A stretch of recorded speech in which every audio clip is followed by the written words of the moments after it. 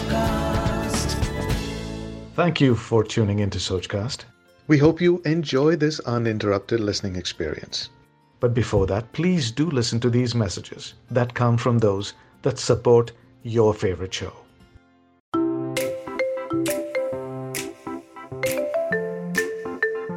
Hello friends, I'm Mata Monique, storyteller and explainer-in-chief of ancient Hindu concepts.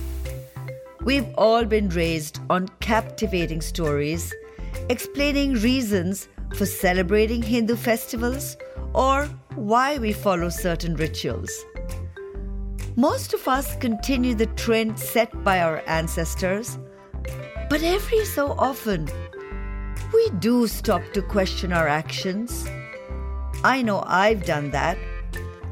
Sanatan Dharma, or what we refer to as Hinduism, is less a religion and more a blueprint for life. Through these podcasts, I hope to inculcate a better understanding of the social, scientific, and symbolic significance behind ancient Hindu philosophy. Of course, some things will remain in the realm of the unexplainable. But for the most part, you'll discover the richness of our tradition, while at the same time be awed by the power of the mind.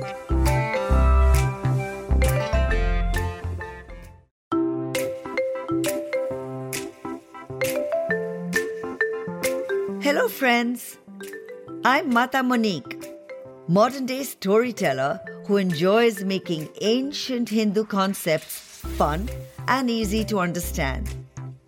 Hinduism has many scriptures. Today I'll give you a synopsis of the various texts and their relevance. The Vedas are the most sacred of all the Hindu texts. Veda means body of knowledge. There are 4 Vedas, of which the oldest is the Rig Veda. The other Vedas are Atharva, Sam, and Yajur. The Rig Veda comprises the ancient collection of hymns. The Atharva Veda explains how to lead daily life. The Yajur Veda has mantras for sacrificial and other rituals. Melodies and chants are found in the Sam Veda. These 4 Vedas together make up Shruti literature, which means that which is heard. This is because since ancient times, this knowledge was passed down from generation to generation by word of mouth.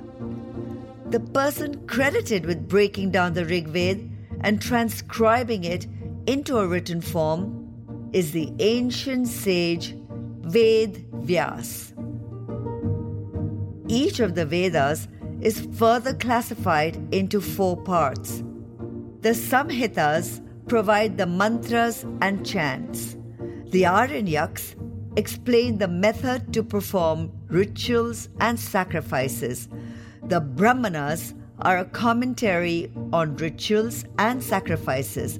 And finally, the Upanishads discuss meditation, spirituality, and philosophy. Like this Sochcast? Tune in for more with the Sochcast app from the Google Play Store. The Upanishads are also part of Shruti literature, which means they were passed orally. They explain the highest purpose of the Vedas. They're also known as Vedant, or the end of the Vedas. The Upanishads explain the Vedas and contain the central philosophy of Sanatan Dharma, commonly known as Hinduism. Upanishad is made of the word Upa, which means near, knee or down, and Shad, referring to the action of sitting. This is because it is a form of teaching where disciples sat close to their gurus or teachers while being taught. After the Vedic texts come the Hindu texts known as Smriti literature or that which is remembered. The most popular texts from this period are the Itihas scriptures containing the epic stories of the Mahabharata and the Ramayana. One of the most revered Hindu texts, the Bhagavad Gita, is found in the Mahabharata. It summarizes the main points of the Upanishads and explains the central philosophy of the Vedas in an easy-to-understand manner for the common man. Among other popular Hindu texts are the Puranas, which contain folklore, myths, and legends. The Darshanas elaborate on the 6 traditional Hindu schools of philosophy. Then there are the Agamas, containing details on Hindu devotional schools. Sanatana Dharma is a blueprint on how to lead life, which is found in texts like the Sutras and Shastras.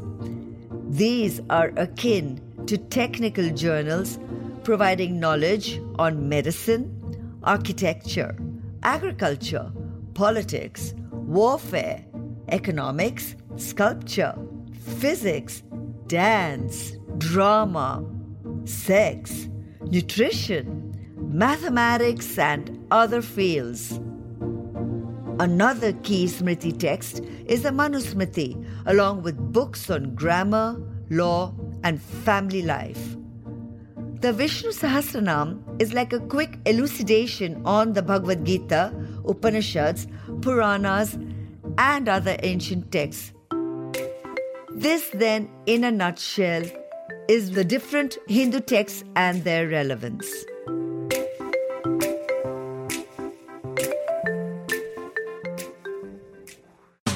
Thanks for listening. I hope you enjoyed this Sochcast. What is your Soch? Send us your comments on our Facebook page and Instagram page. It's time for you to do your own Sochcast at Sochcast. Apni Soch Duniya ko sunao. Sochcast.